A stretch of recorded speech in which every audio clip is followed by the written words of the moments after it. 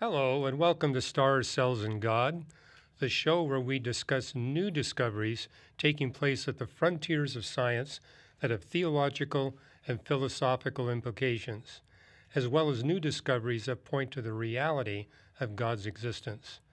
My name is Hugh Ross, and today I'll be your guide as we explore the topic. Well, we got two topics today. Jeff, are you going to be talking about the black hole that they were able to image with the Event Horizon Telescope? And I'm going to also be doing an astronomical one talking about a project to image supernova eruptions in the very distant and early parts of the universe. Before we get into the discussion, I wanted to encourage you to subscribe to our channel, the Reasons to Believe channel, and click on the bell icon so you can be informed of our new videos. We release new episodes every Thursday, and our website, reasons.org, is full of excellent resources on a variety of topics. Learn more at reasons.org or by following us on social media at RTB_official. And if you're not already a subscriber, please subscribe to the RTB YouTube channel. Well, with that, let me jump into a discovery I've got here. This was published in the Astrophysical Journal, and it's about a mission to try to measure the Hubble constant, which is a constant that basically describes the expansion of the universe. And it's getting into the topic of how astronomers have been able to make quite precise measurements of the cosmic expansion rate during, say, the first 9, even 10 billion years of the history of the universe, but it's been a great challenge to try to measure it for early periods of the universe. And astronomers for decades have been wanting to find some way that they can measure the cosmic expansion rate during, say, the first 4 billion years of the existence of the universe. And this paper is basically making a proposal of how this can be done in the relatively near future. And the bottom line is this is going to yield a more detailed cosmic creation model than we've had before. And of course, if we can develop a more detailed cosmic creation model, we can see how well it matches what the Bible describes about the beginning and history of the universe. So this has real potential for strengthening the case for the Christian faith and the God of the Bible. Well, I'll leave this slide here, which is just simply a reminder that both Jeff and I have a Facebook and Twitter page. And hey, if questions come up after you hear Jeff's discussion, feel free to contact him on Facebook and Twitter. He will take and answer your questions. I do the same thing on my Facebook and Twitter pages. And many of you may have heard, and Jeff, I think you've gotten questions about this too, how there's this tension in trying to measure the cosmic expansion rate. You've got a measurement from the very early part of the universe based on the cosmic background radiation measurements, but it's been in tension with measurements based on Cepheid variable stars. And, I wrote a blog, about a year ago, talking about how astronomers are trying to relieve this tension. Mm-hmm. And the tension is based on the cosmic microwave background radiation, you get a slightly lower value of the rate at which the universe is expanding than you do based on Cepheid variable stars. But an astronomer that I went to graduate school with, Barry Medor, he and his team has said, well, why don't we look at a new way of measuring the cosmic expansion rate when the universe is at its late stage, like in the present. And they looked at, tip of the red giant branch stars. And I won't go into the details, but these are stars like Cepheid variables where you can determine its absolute luminosity. The luminosity is actually radiating at. And so if you know the absolute luminosity, this helps you to get a measure of its distance. Well, and just to get a why you're going that way is, Cepheid variables are these really cool stars that their pulsation tells you how bright they are. Right. The challenge is they're single stars and they're relatively normal stars, so they're not particularly bright. So the further away you look, the harder they are to image, or the harder they are to see an individual star, whereas red giant branch stars are bigger, so they're much brighter, which allows you to see them further away, which means you can look further back in cosmic time and get closer to. So instead of just measuring more recently with the Cepheid variables, more ancient with the cosmic microwave background, you can kind of fill that gap in between. Right, and they also show up close, so you get a way of... Right. But what Barry Medor's team was at, Wendy Freeman and Barry Medor, they're a couple. They headed up this research program. They said, we suspect the tip of the red giant branch stars are going to have less systematic effects than Cepheid variable stars. So this is what they came up with in their paper, which basically shows you that the discrepancy you see between Cepheid variable stars and the cosmic microwave background radiation is significantly relieved if you try to measure the cosmic expansion rate using tip of the red giant branch. Well, so why do you say it's relieved? Because what I would read out of that is when you measure it with the cosmic microwave background radiation, you get a lower value. When you measure it with the Cepheids, you get a higher value. And when you measure it with the red giant, you get a value in the middle. That just says, here's a third measurement that doesn't agree with anything we have. True, but my point is, and it's what they said in the paper, the tip of the red giant branch, even though you got a greater spread in the statistical errors, notice that it's closer to the measurements that you get with the cosmic microwave background radiation. And kind of what they did at the end of their paper, saying, we think by looking at different kinds of objects to measure the cosmic expansion rate, we can get a better handle on the systematics. And if you can eliminate the systematics, and for people not aware of that term, a systematic effect is something usually in your instrument that shifts all the measurements up or all the measurements down, whereas the statistical errors is simply the spread of the measurements that you get. And so what this is showing is that the cosmic microwave background radiation, the Cepheid variable technique, and the tip of the red giant branch probably have different systematic effects.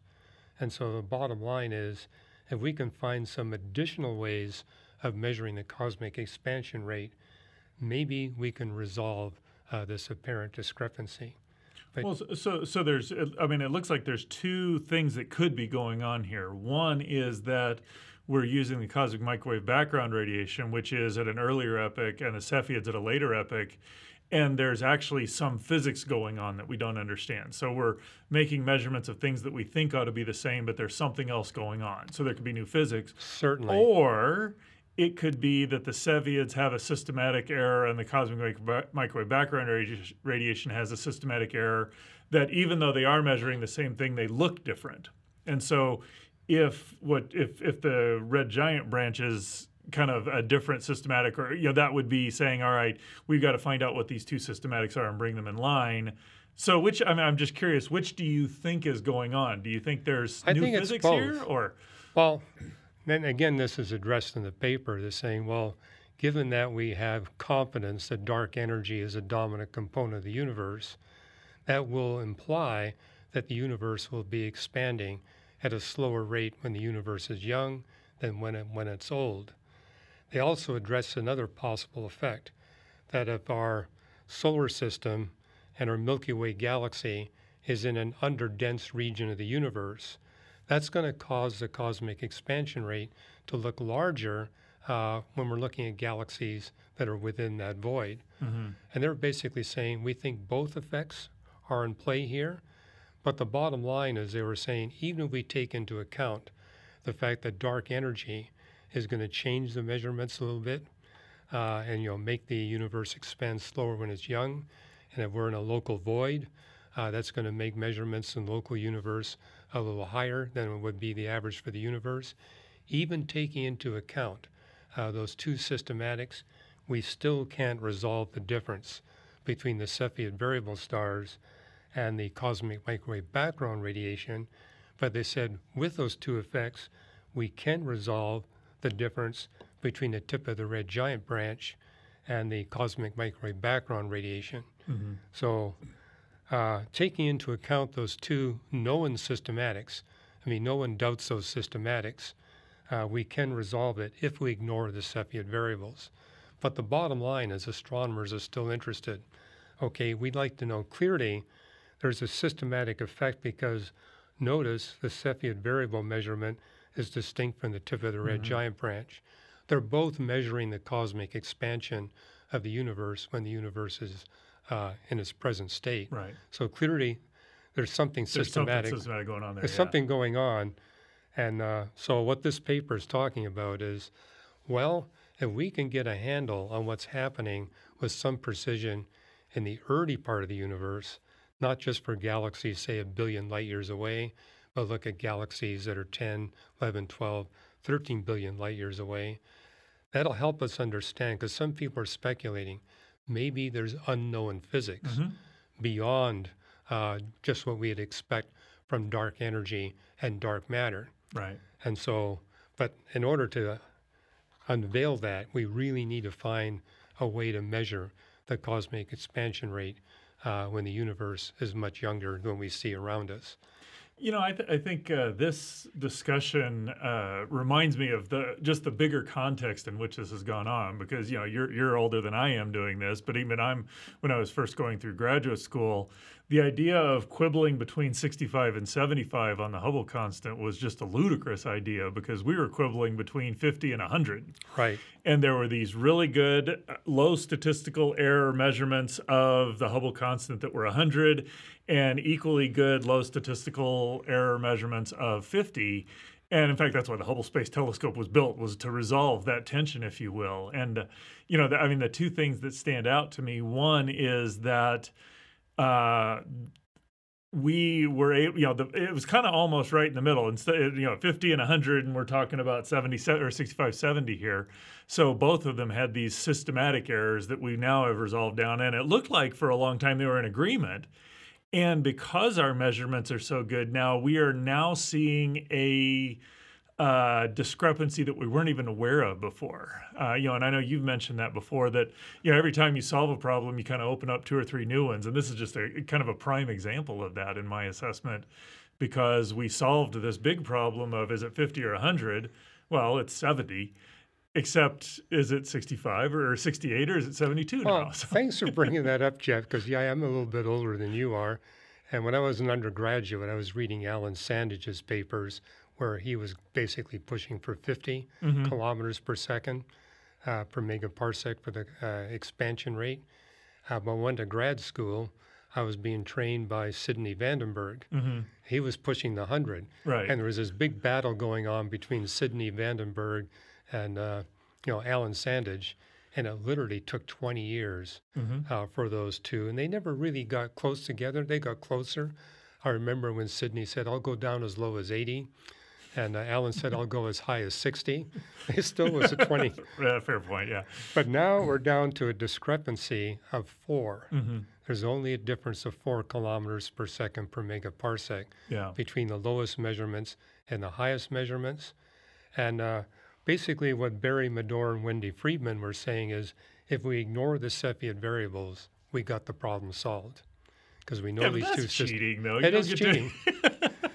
As I point out, that we still want to know what's going on with the Cepheid variables, and maybe there's something going on we're not seeing with the tip of the red giant branch, and maybe there's something we're not seeing in the early history of the universe. Right. And you know. Another factor in this, in fact, I got a second blog on this where I said, well, we also have baryon acoustic oscillations, which gives us an independent measure. And it basically was an agreement with the tip of the red giant branch. So it's additional evidence that the problem probably lies with the Cepheid variable stars, because you've got both the baryon acoustic oscillations and the tip of the red giant branch giving essentially the same number, which is resolvable within the cosmic microwave background radiation.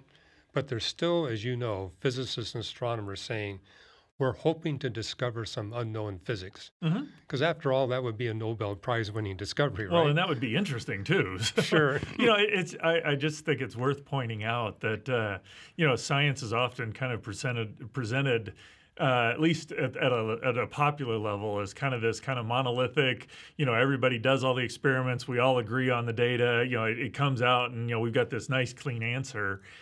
And most of my scientific history has been, well, this group does this and we get this result, this group does this. And how do we figure out what's wrong there? I mean, when I was in graduate school, we had two groups that were working on simulations of the Crab Nebula and its gamma ray flux and how do you extract energy spectra. And one group got it and did X, and one group got it and did Y, and they weren't the same. And so we spent at least 2 years, if not more, trying to iron out what it was, what the discrepancies were, and we found errors in both methods. And eventually, we kind of converged on a method. And why that was important, or at least one of the reasons why that was important, is that when we now come out and we say, all right, we've got this energy spectra, we're convinced that we've thought about all these things that could be wrong, worked, and some of them weren't a problem, some of them were, but we've now ironed out, and it's this result. It's that tension that actually working through that tension and fighting through all the details and trying to figure out and do all the hard measurements is what gives us confidence that we now have a good result when we publish something. Well, this is actually significant for the Christian faith because, again, if we go back to when you got one group saying 50 kilometers per second, other groups saying 100. Mm-hmm. You had people like young earth creationists and you had atheists saying, hey, with that kind of discrepancy, maybe the Big Bang model isn't correct. Right. And so people were saying maybe the Bible got it wrong on what is said about the origin and history of the universe. But what we've seen over the past 60 years is that the discrepancies have gotten smaller and smaller and smaller, which is increasing our confidence that the Bible's model on cosmic creation indeed is correct. And the significance of that is thousands of years ago, the Bible was the only written book that was saying, hey, there's a real beginning to the universe that includes a beginning of space and time. The laws of physics don't change. There's this pervasive law of decay. The universe is expanding. These are all the fundamentals of the hot Big Bang creation model. And what I'm basically suggesting here, we now have the potential basically to eliminate all possible discrepancies, although you could also argue that'll never happen. The discrepancies simply get smaller and smaller and smaller, but it gets to a point where they're inconsequential. Well, I would argue sometimes the discrepancies show up in other ways because the differences, I'm going to draw a blank. I just know that the 50 and the 100, we're looking at two different types of objects and measuring the expansion rate. The discrepancy we're talking about here is not two different types of objects. It's the Cepheids and the cosmic microwave background radiation, which are, that cosmic microwave background radiation didn't even exist because we couldn't measure the cosmic microwave background radiation in a way that would give this value. And when we discover new things, often there's new things that come up that cause new discrepancies. But I agree with your point. I'm curious how the question that arises in my mind, and I think other people may ask it, is, you're talking about how this allows you to get a better cosmic creation model and align it with the Bible. I don't find anywhere in the Bible where it talks about a discrepancy between 50 or 75 or what the expansion rate is. Yeah. So how does that help us get a better picture of what the Bible has to say? The Bible doesn't give you a number on the age of the universe or the cosmic expansion rate. But the fact that we can measure the cosmic expansion rate, and the age of the universe does give you greater confidence. Hey, the Bible got it right when it said there's a beginning in finite time. And so that helps. And the fact that the Bible predicted that the universe expands continuously throughout its history, that it gets colder and colder as it gets older and older, implied by its statements about physics and thermodynamics. And so it basically increases our confidence. Say what the Bible said thousands of years ago, and keep in mind the Bible is alone in making those statements. So, here's the Bible predicting accurately thousands of years ahead of time what astronomers are discovering. And, the more detailed model we can get, I think the greater confidence it builds that the Bible's got it right. Because what I've been seeing over the decades, Jeff, is a smaller and smaller percentage of astrophysicists saying we have to abandon the Big Bang model. And even what I noticed 60 years ago, they were basically saying that not for scientific reasons, but for philosophical reasons. Hey, this means there's a God. And so the fact that we can squish them into a smaller space of speculation strengthens the case for the Christian faith. So this is less about, we're finding details about creation that extracting new details about what creation says, but there are certain, maybe a smaller number, but very definitive or strong statements the Bible makes about the way our universe is. And so the fact that we're resolving those discrepancies in that picture of Big Bang cosmology that aligns with what Scripture says that provides the evidence for Scripture. It does. I could put it another way, too. The fact that the debate has shifted from is a Big Bang steady state or oscillating, the debate is now, well, what kind of a Big Bang model are we looking at? Right. Is it adjusted by Mond? Is there some other things we're not seeing? So the fact that the debate has shifted, in fact, I could argue that debate is really now not over what kind of Big Bang, but over what kind of lambda CDM Big Bang model we're looking at. And so that's another piece of evidence. The fact that we're seeing the scientific community narrowing into a smaller and smaller class and a more detailed class of cosmic creation models, again makes a case, hey, the more we learn about the universe, the stronger case we're getting for what the Bible states about creation. There's another parallel that I find intriguing is that if you compare what we know about the universe today to what we knew 400 years ago, there's so much more where we've got a lot of the big picture details ironed out there. I mean, there's just a lot that we know that we talked about but really weren't confident or have any evidence for one way or the other 400 years ago. Well, that's okay. So that all we know, now there are these new problems that come up, and these new problems they seem to get increasingly hard to solve. We're talking about stuff that we've been working on for 40, 50 years. You talk about dark matter. We've known about that for 80 years and still don't really know what it is. They're kind of important details, but they're also very difficult details to understand and iron out. And I find a parallel when we look at our studying Scripture, because the big picture really is strong and compelling of what Scripture has to say, but there are also all of these interesting, fascinating questions that you only see when you've got the big picture in place. And that's kind of what I see going on in our study of creation exactly as well. Right. Yeah. And we should expect that it'll get more difficult because we're going into finer details. Right. And it's going to get more expensive, too. Notice how much more money we got to spend to make these discoveries. Fair point. What I find interesting about this paper, though, Jeff, is they found a relatively inexpensive way because people are saying maybe we're going to have to put up a whole bunch of really large space telescopes. And this paper is basically saying, well, that would be nice, but here's a cheaper and faster way to make it happen. And let me kind of jump into this, but this has been fun. And by the way, if people want to read an article I've written about resolving the cosmic expansion rate anomaly, it's in a blog I wrote on April 6, 2020, and I also got a follow-up in 2021.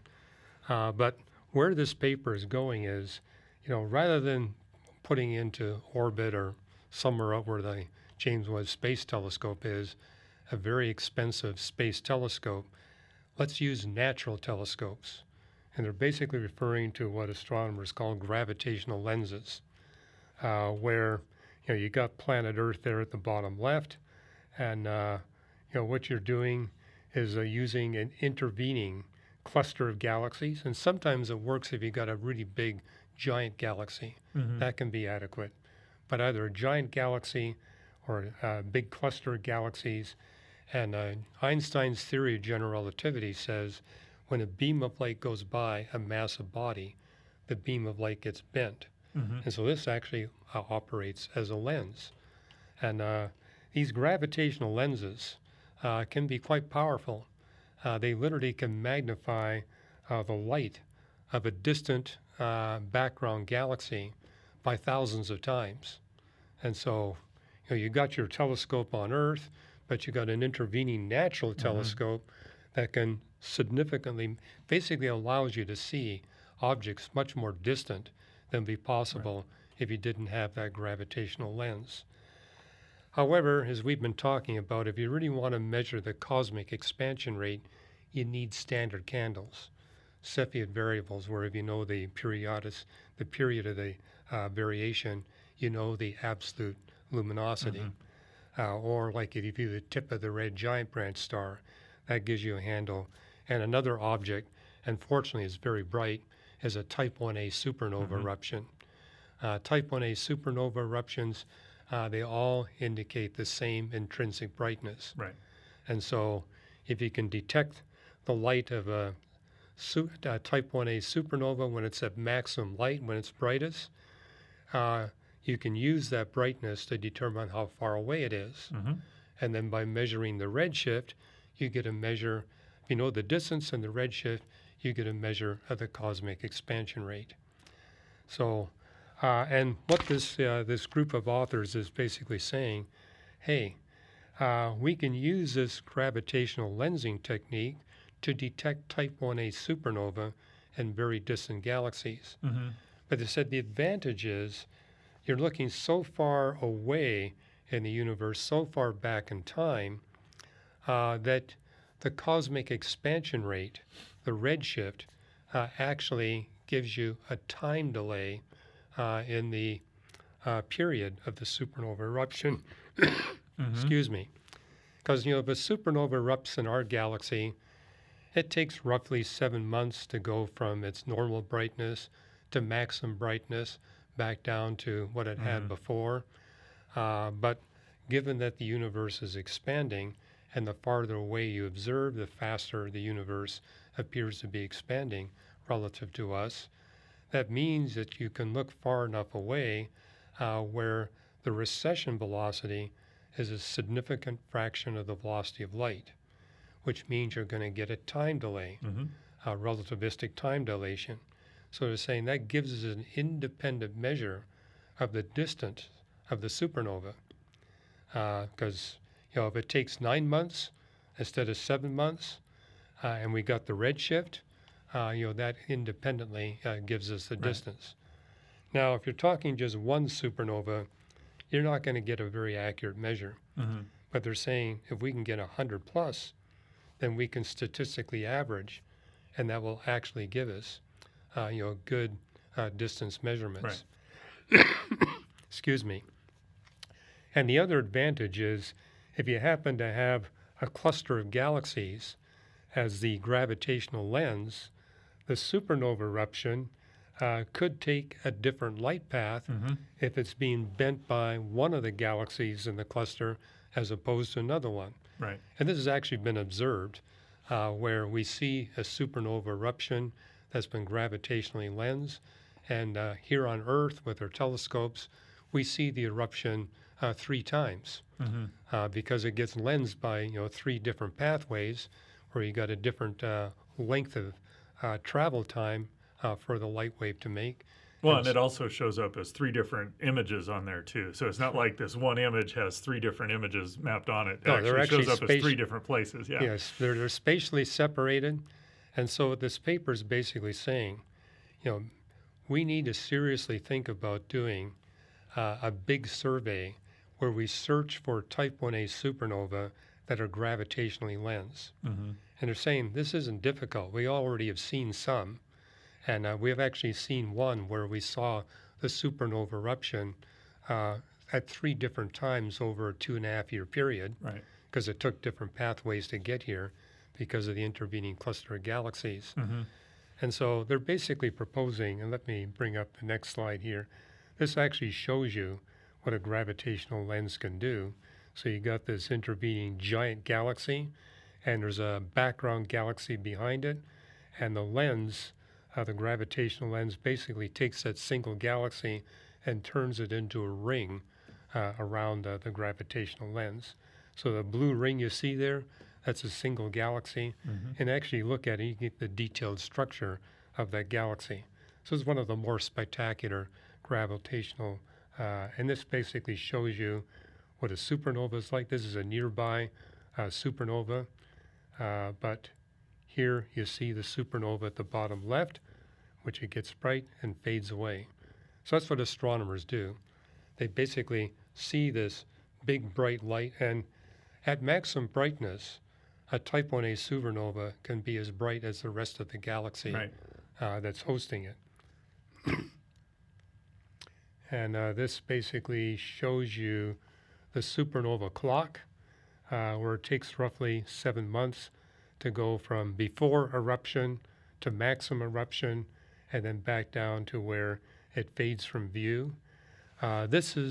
Needs to be adjusted because this paper is actually referring to a paper that was published just a year ago, where it said based on the latest Type 1a supernova measurements, the rise from what you see at the bottom left to the peak, they now know it's just 18 days. Mm-hmm. So this basically shows you at about 25 days. So yeah, it's a little more dramatic, and coming up in just 18 days. So, and then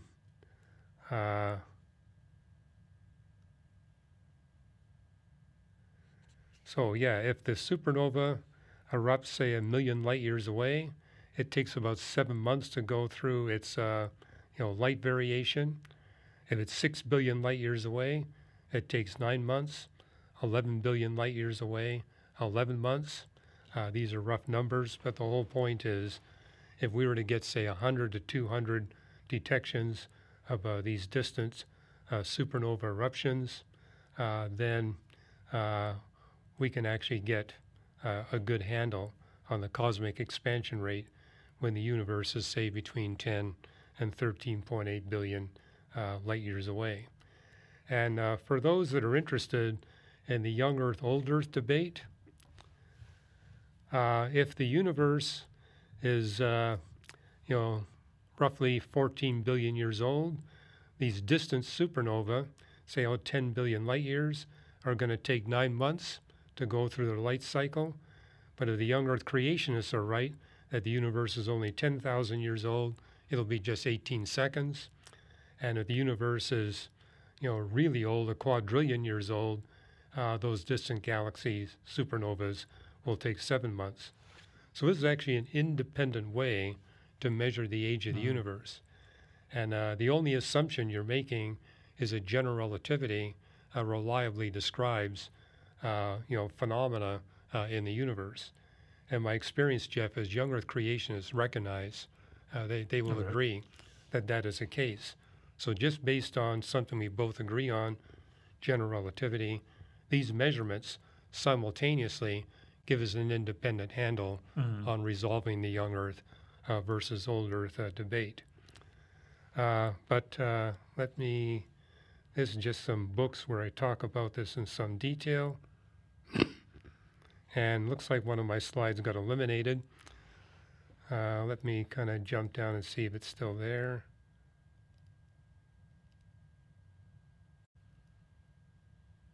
Nope, it got eliminated. Sorry, these are your slides.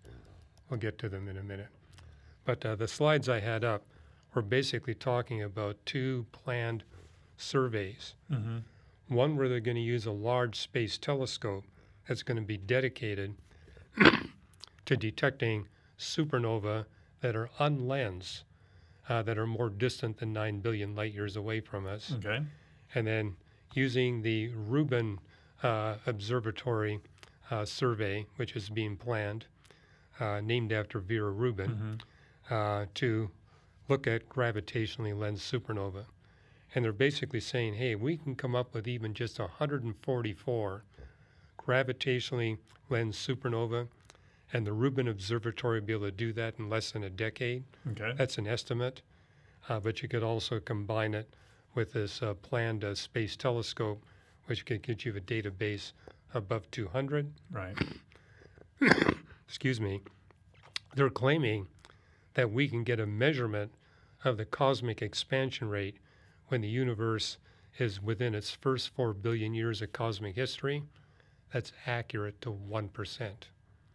That would actually rank as the... Which is plus or minus about 0.7, because we're talking 70 is the expansion rate. Right.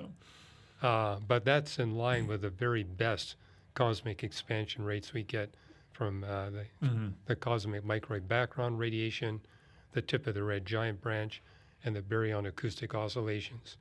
And up till now, the best we've had in that range is plus or minus 10%. Right. So you're literally reducing the error bar from plus or minus 10% to plus or minus 1%. And this really has a potential to give us a handle. Is there a second constant that's governing dark energy, or just one constant, and could actually give us some additional insight what's going on with dark matter? So I'm excited. Mhm. This is going to give us a more detailed cosmic creation model. And especially, I'm excited, this is going to actually give us some insight that we don't have on both dark energy and dark matter. Well, I'd be curious to know whether it reveals more systematic effects or whether it actually tells us about new physics, which oddly enough is the same discussion we've been having for the last 50 years on this issue.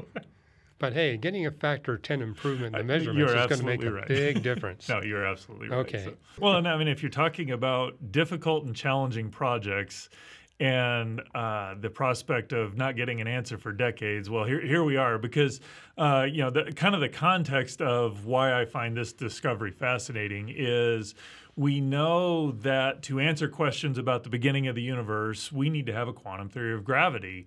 And the hard part about that is, how do you measure something, or how do you develop theories? Because we've got lots of quantum theories of gravity out there, but how do you develop measurements that will allow you to discriminate how do you test them? it? Right. Because the areas where you need gravity tend to not be where you need quantum, and the areas where you've got quantum, gravity tends to be unimportant. And so finding environments where those two play in a way that we can measure is pretty fascinating. And so one of the places where that works out is in black holes. And, we've got, just historically speaking, Einstein's general relativity predicted these things called black holes. We've got a lot of experimental evidence that black holes exist.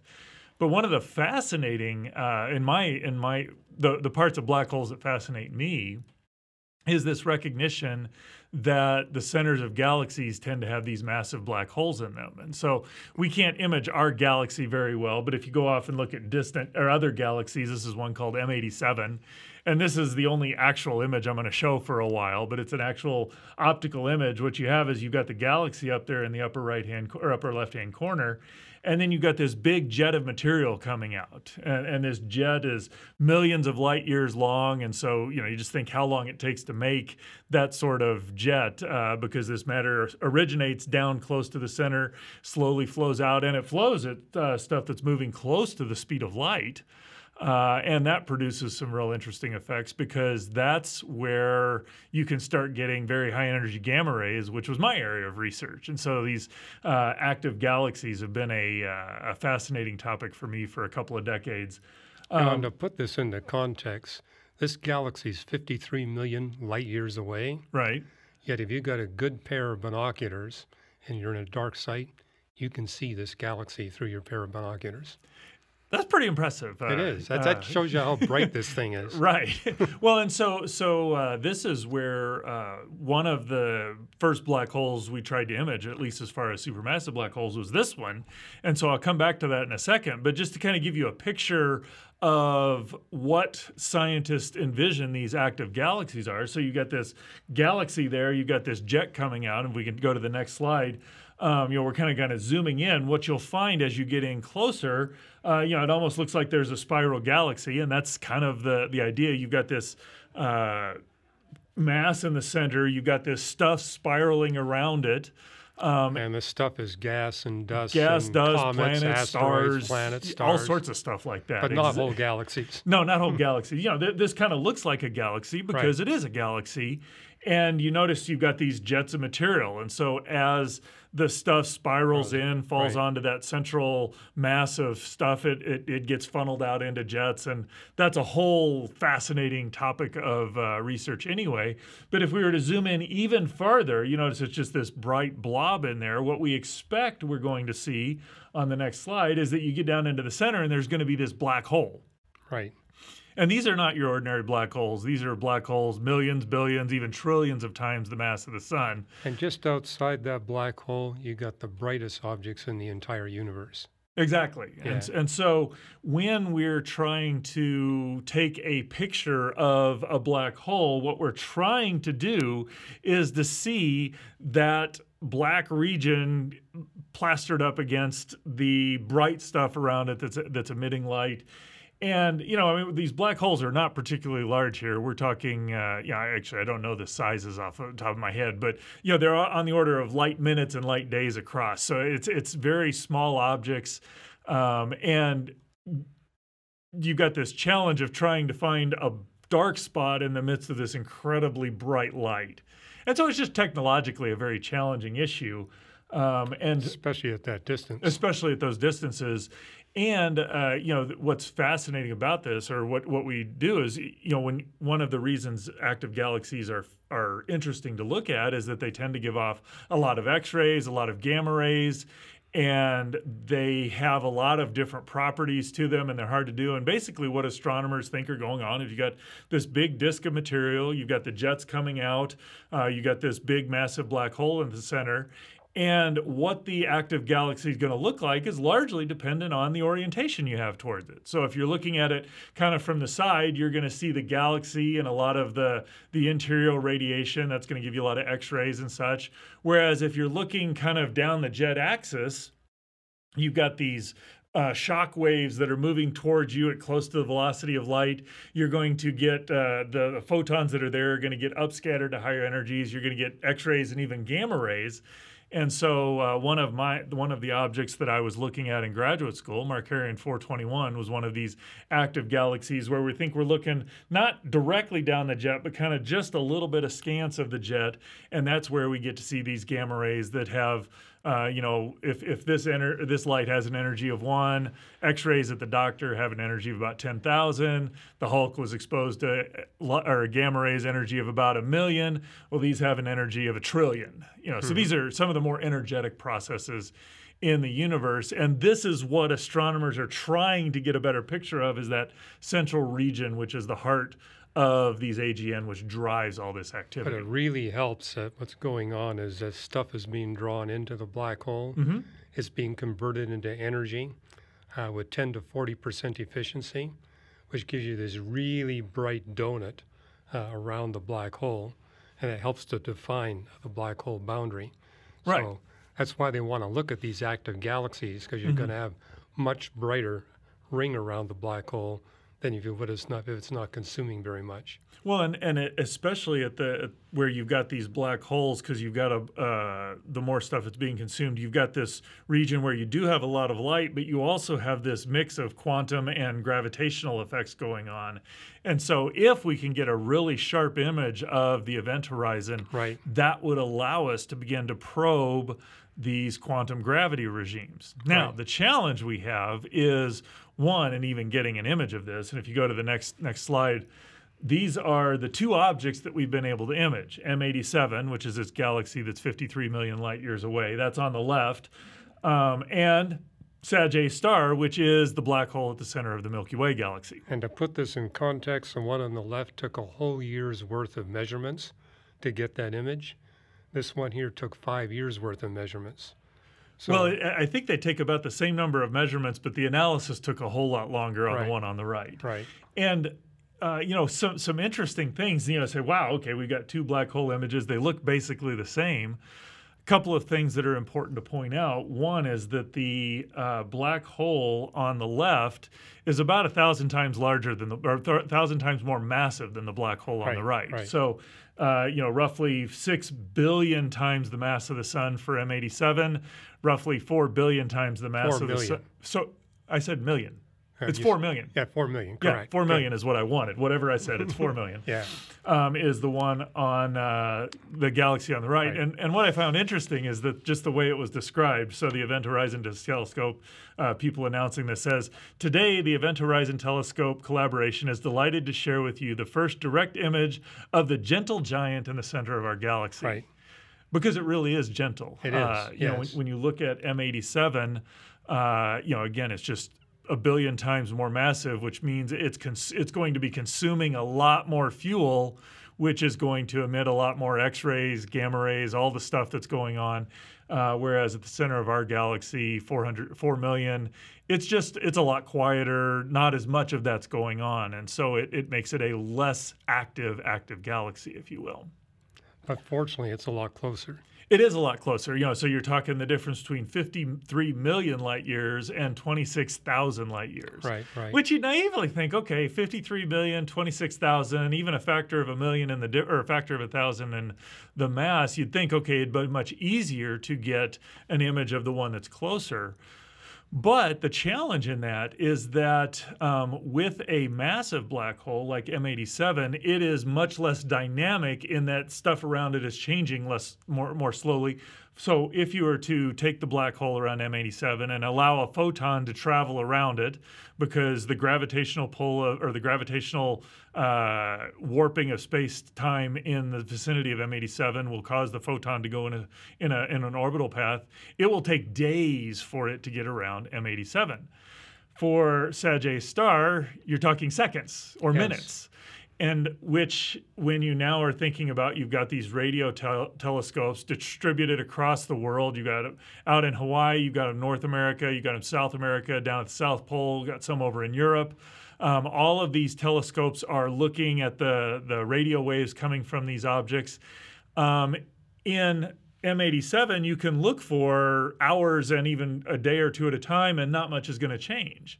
Whereas you look at Sagittarius star, and on the scale of a few minutes, things are just going to change pretty dramatically. And so that presented a very large analytical challenge. How do you analyze the data to get the image out? And so the way the authors described it is likening it to listening to a piece of music where some large number of keys are not played, or large number of piano strokes are played in there.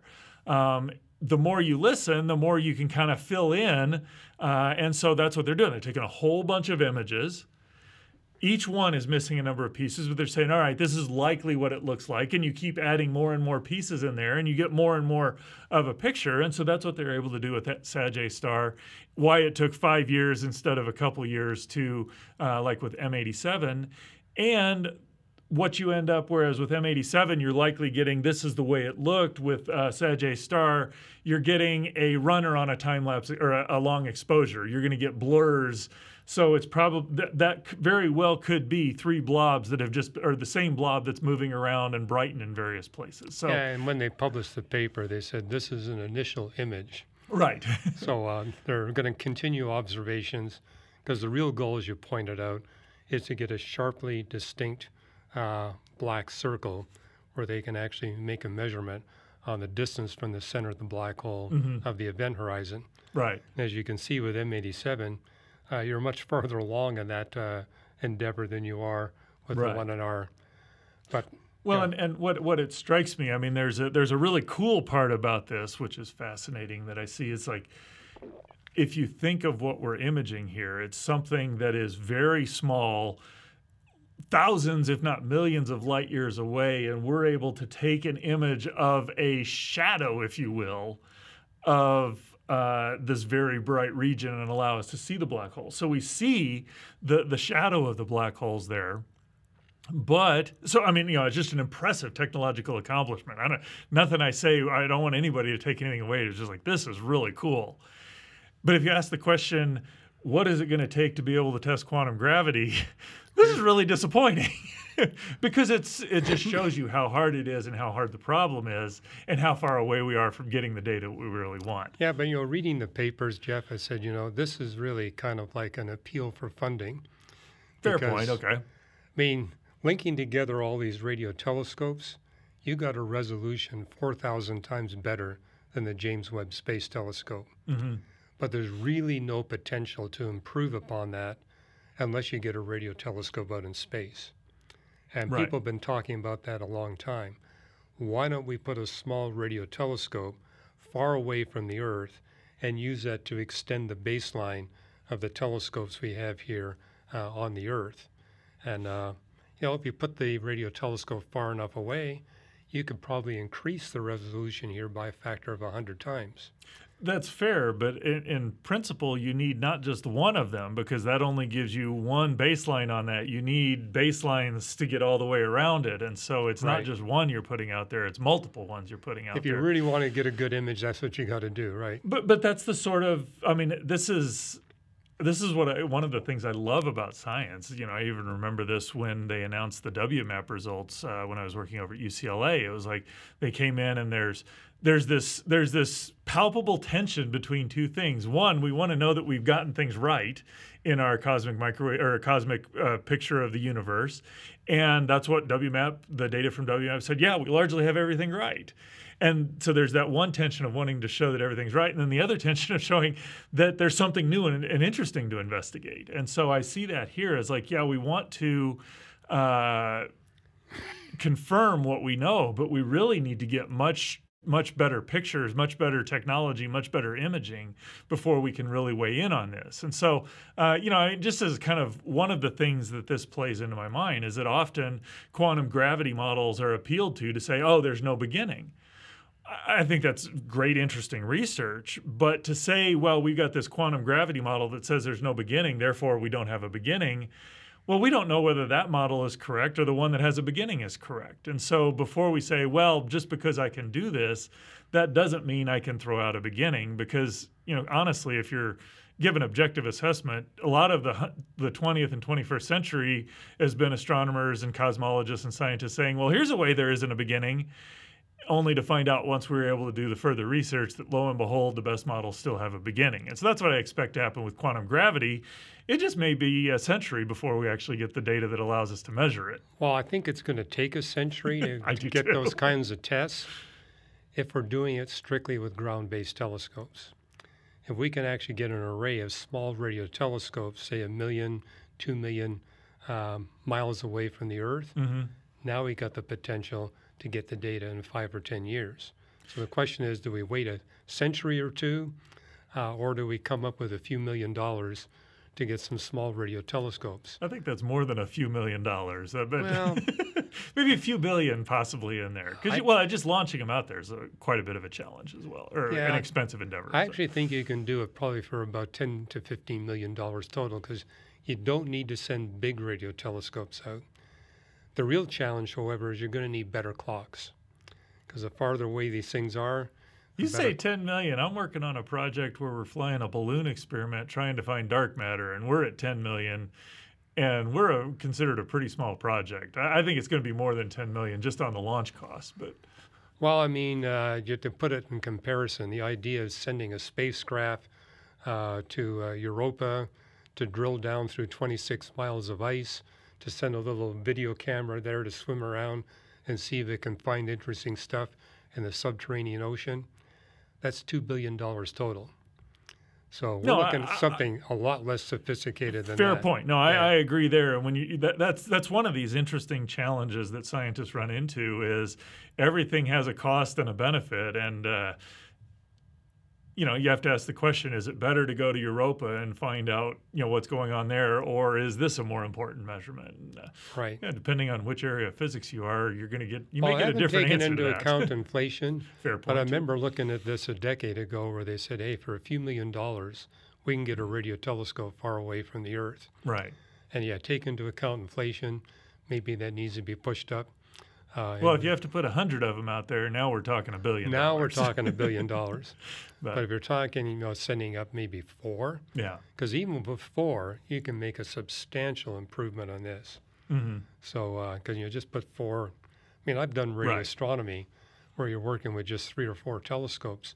You can still get a pretty good image if you distribute them just right. No, that's a good point. So you don't think you need 100, but you are going to need 3 or 4.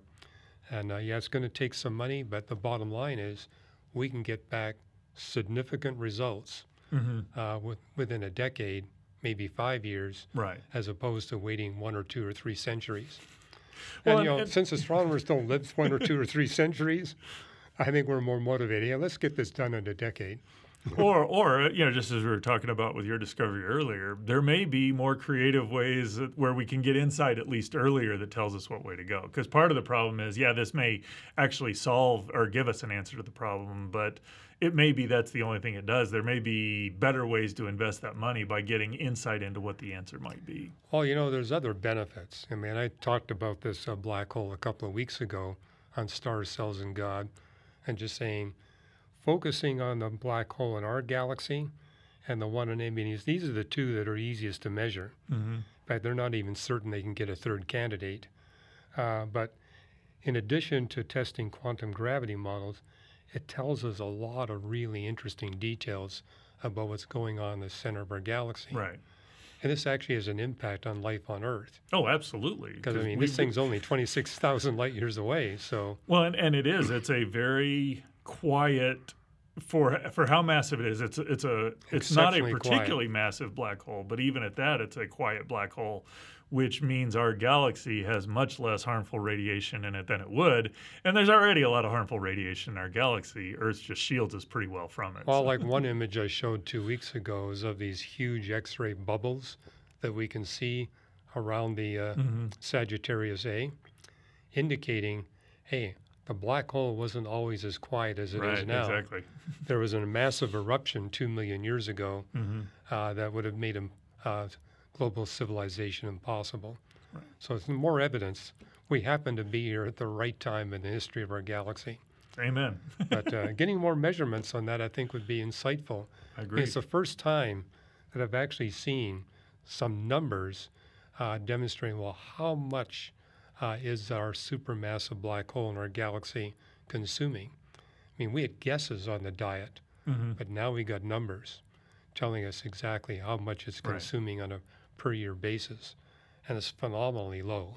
Right. So compared to M87, which is gobbling up huge amounts of matter. So, well, and you know, as you said, there's kind of two candidates for doing this. One that's really massive, really far away. One that's really quiet, really close by. It's really good. We're not living around M87. That would be very problematic. So. Well, some astronomers have quipped, if our galaxy was consuming, if our supermassive black hole was a lot more active, our job would be easier to image the. But it would be, but I'm not sure we'd be here to do it. So. We wouldn't be here to do it, right? So, thank God that it's difficult to measure. Yes. Well, that's what I have to bring today, Hugh. Well, very good. And I just want to encourage all of you that are watching this episode, do view our past episodes on Stars, Cells, and God on our YouTube channel, Reasons to Believe YouTube channel. If you're not already a subscriber, please subscribe. And your gateway to all the social media outlets at Reasons to Believe is RTB_official. So take advantage of that. And if you got questions on this, feel free to contact Jeff on his Facebook and Twitter page. And likewise, you're welcome to do that with me on my Facebook and Twitter page. Thank you for joining us.